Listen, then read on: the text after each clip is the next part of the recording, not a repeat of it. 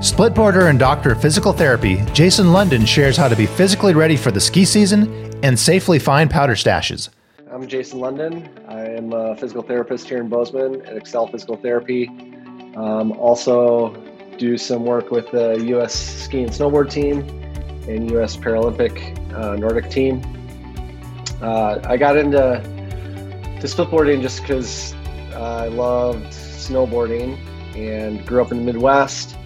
Basically grew up alpine skiing until about 5th or 6th grade. That's when I kind of just started to snowboard a little bit, which was like back in the 80s when it was pretty new on the scene and a lot of areas wouldn't allow you to snowboard. I kept ski raced a little bit in middle school, and then just ended up really liking snowboarding a lot more. So taught snowboarding and skiing in high school, and then pretty much went full snowboarding after high school. Really into freestyle at that point. Moved out to Montana my freshman year, University of Montana, and really found a love for the mountains and snowboarding there in the mountains, with hiking for some backcountry lines, but definitely not splitboarding. Then ended up moving back to the Midwest for school, coached slopestyle snowboarding, but my interests had shifted a little bit in terms of liking to get into a little bit more endurance-based sports with cycling, etc. And so then when we moved here is when I really got into splitboarding, as just as a way to merge those two aspects of the sport, as well as to get fresh lines and get away from people in some respects. And so, yeah, mainly splitboarding just to use as a tool to get some cardio in. I like the up aspect of it, as well as then, really enjoy the down too, and just to get out in nature. I think it's important that, you know how to use your gear before you actually go out backcountry skiing. So whether it be you bring your splitboard to the resort and you just see how it rides, off the lift, as well as just practicing, converting to touring mode back to downhill mode is really important. Because you don't want to be that person at the trailhead when you're there with some friends and then your stuff doesn't work and they're waiting for you, or you're trying to figure it out. Mm-hmm. Yeah. Practice putting your skins on, practice taking them off. Well, that's even harder transition than doing backcountry skiing, right? Because you also got to snap the board together and do some other things. Yeah. Favorite areas to splitboard. I mean, I really enjoy, for convenience, I really enjoy going to Bridger, both preseason and postseason after the lifts have stopped spinning. There's just such great terrain that's easy to access, and doesn't have much of approach, and is close, so you can get a bunch of runs in, and still feel like you're out in the wilderness. I also really like Beehive and Mount Ellis as places that are close to town. Yeah. So why splitboarding? Is it really about finding those powder stashes and making the most out of it? Yeah, I mean, definitely. Because I Nordic ski too. So but going down on Nordic skis is not nearly as fun as going down on a snowboard. And you're usually going down on corduroy, which, but yeah, so it's definitely, finding untouched snow, finding, new, in some ways, new terrain features or new lines, kind of, I guess, a little bit of the adventure of it. Be able to go with my dog and just a couple friends and not have big crowds of people around, which I guess, especially today, is very relevant. And yeah, finding fresh snow for sure. So during the season, when you're heading up on the ridge at Bridger specifically, what sort of things do people need to do to get ready? Say if you haven't been up there before, or what sort of kind of preparation you need to do to be up in that terrain? Well, I think first and foremost is the most important thing is more of learning about avalanche terrain, learning about how to ski or snowboard in avalanche terrain with other people, and being really cognizant that, there likely will be people below you as well as above you. So, they do a really good job with avalanche mitigation at Bridger, but it's mitigation, it's not, prevention. And so you definitely will be able to kick at least some slough off and stuff when you're coming off the ridge. And so I think that's the most important thing is just, whether it's taking an avalanche, awareness course or going through, the full level one. I think that's really important for that, for just your safety and the safety of others around you. And, I've definitely, my first years here at the Ridge, I definitely, or at Bridger at the Ridge, like there are many times where I got cliffed out and had to hike out, and, that's scary and it kind of sucks. And so just really learning how to read terrain, I think, is important too. From a physical aspect, there's definitely, it's going to be a lot more enjoyable if you're in shape and you've put the time in for developing your capacity for going uphill, as well as then, definitely on the down too. And so from that aspect, I like to trail run in the summer, as well as mountain bike, but I think trail running is probably a little bit more specific to hiking the ridge. And so doing cardio-based sports like that, where you do have to get some vertical in, is going to be a really good way to prepare.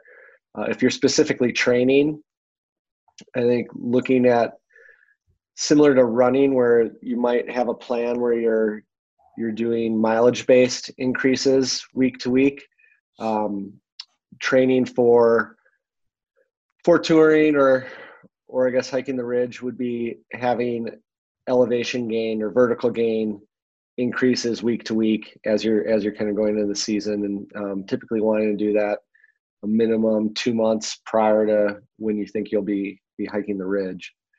And then from the aspect of both alpine skiing, backcountry skiing, and snowboarding, the majority of injuries that occur during those sports, with thinking backcountry specifically, is on the way down. So it's very similar to if you were riding the lifts.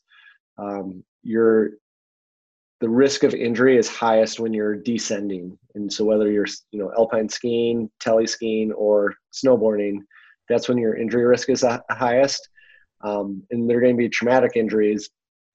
And so for that, from a physical aspect, the stronger you are, the better, the more resilient you are. So less likely to get injured if you fall.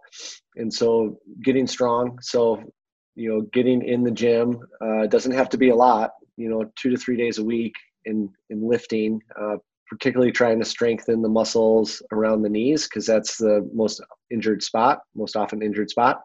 So doing squats with weight, doing deadlifts with weight is extremely important. So your hamstrings, eccentric hamstring strength is really important to help prevent the knee from kind of moving forward. So it takes stress off of the ACL. And when you're talking about, knee injuries in skiing and snowboarding, that's unfortunately one of the more common injuries, and that usually can be a season-ending injury. So not just squats, but deadlifts. And then also just kind of working on core strength too. So, really simple would be planks, and some kind of abdominal, like pike holds, would be a good way to incorporate that too. And then on the other aspect,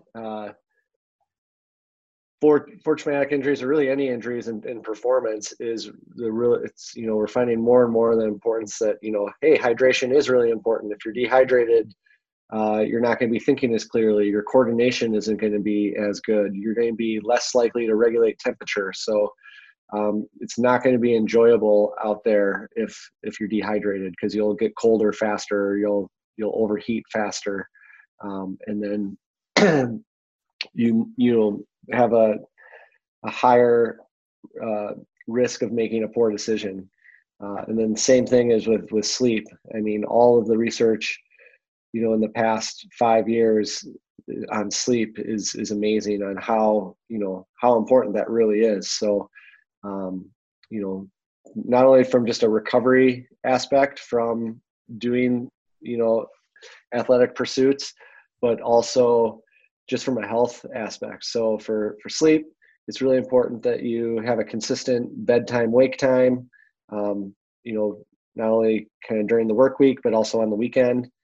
And then, trying to get quality sleep too. So for that, it's avoiding blue screens a couple hours before bed, avoiding meals a couple hours before bed, obviously avoiding caffeine, 4 to 6 hours before bedtime, and then alcohol as well. So during going through the season, what is your progression like as you start entering the season, and then kind of what are your goals and expectations as you go along it? Yeah, so probably starting around September is when I'm thinking I want to start my preseason conditioning. And so if I've sloughed off on any strength training during the summer, I'll get a lot more consistent with that and start building that up. Again, the kind of the main components of that are full depth squats, whether it be goblet squats or back squats or front squats, whatever is kindest to your body and doesn't involve back pain or things like that, or hip pain. And the key is really working your way into full depth squats, as there's a lot of research on that, on how that's the healthiest squat you can do for your knees, both from kind of building increased cartilage thickness. So, thinking maybe kind of preventing or reducing arthritis, as well as just strength. And then also, like I said, deadlifts are really important. So in September, I'm definitely like making sure that I'm getting in as much as possible, or as often as possible, twice a week, maybe sometimes 3 times a week. I really do like both mountain biking and trail running, but I'm starting to shift to make sure that I'm getting, a couple really good runs with some vertical a couple times a week as well. Or at the very least doing some hikes with vertical and working on that. I do think, you can be more specific with doing Nordic ski, or pole walking, bounding intervals, taking that more from the Nordic world, but that translates very, very well into, what you need for touring. And so maybe thinking about incorporating a little bit of that. And then with the strength training, as part of my warm up before doing those lifts, I think about doing, dynamic movements that are going to be similar to things that I might encounter with, either skiing or snowboarding. So, doing some squats on a Bosu where it's an unstable surface, and thinking about, when I'm in a squat position, if I'm thinking about skiing, I'm going to do kind of some side to side weight shifts, kind of mimicking edge transfer. Snowboarding, I'm going to do the same thing, but with a little bit of more heel toe. And then with snowboarding, I incorporate somersaults, because when you fall, it's the best way to get out, and things of that nature. You practice doing somersaults, huh? I do, yeah. Tuck your head, right? Tuck and roll out of it. I'm just visualizing that's awesome. You don't see like people over 40 doing somersaults very often, but yeah, that kind of dexterity and, being able to keep that sort of sense, I think is very important, right? That absolutely kinesthetic awareness. Can you talk a little bit about how you go out scoping terrain? Like if you're trying to find a powder stash somewhere, either in the backcountry or in the ridge, you probably start off on a skiing track somewhere, and then how do you separate between where you're going to go that's somewhere safe, where it's not going to be overcrowded, or so you're going to have some space but not so much where you're going to go to the other end and cliff out and find some really dangerous terrain? How do you navigate that? Yeah, so a lot of that is, if it's backcountry, I'll look at Google Maps prior to going and kind of look at areas that might have some potential. And then once you're there, in the backcountry, I'm really conservative typically in my decision making. I think the main goal is to always, come back safe. Mm-hmm. And so I'm not going to select much terrain, unless the conditions really allow much terrain over 30 degrees mm-hmm. or 35 degrees. And so and also in the backcountry, I'm trying to really look for things where from the skin track or from whatever vantage point you're at, where you're looking at a line and it looks like you have clear sight lines the whole way down the line with some safety zones where there's going to be good anchors, whether it be just a feature of the terrain where you can get off of that slope and onto a little bit of a high point, mm-hmm. or a good anchor of kind of rocks and trees is the main thing. On the ridge, it's definitely a little more tricky because a lot of things that I do like to go down don't have great sight lines. And so it's, I think the biggest thing is just getting as much knowledge ahead of time as possible. So picking, people who've been there for a long time, brains on, what are good runs, and ideally going with someone who can show you, the way is the best way. And so talking to patrol, talking to friends, if not, kind of really trying to scope from the different angles to see if something goes through all the way. I've learned the hard way not to always just follow tracks, because that's where I've had to, it's either have to send the cliff or, hike out, which I usually tend to hike out. But it's, trying to look at things from different aspects. And let's say it's like, postseason and you're not riding the lifts doing that, on your ascent up, you're kind of looking at what your objective is. And then maybe even taking, I think it's wise to take the time to, even though it's going to take you off route, maybe to get there the fastest way, to go and look and see and look at something from another angle before going up to like a bigger line, for sure, if there's not clear sight lines all the way down. I'm super excited for the book. I really love, the whole reason we moved here, or majority of the reason we moved here was for winter, and for, definitely the skiing and snowboarding, in all aspects with Nordic, downhill and backcountry. Awesome. Yeah, me too. Yeah. I did admit that. The real reason I moved the family here was so I could ski more. Yeah. Visit excelptmt.com for ski-specific physical therapy, and come back to thelastbestski.com for more interviews and the scoop on skiing in Southwest Montana. Until next time, happy trails.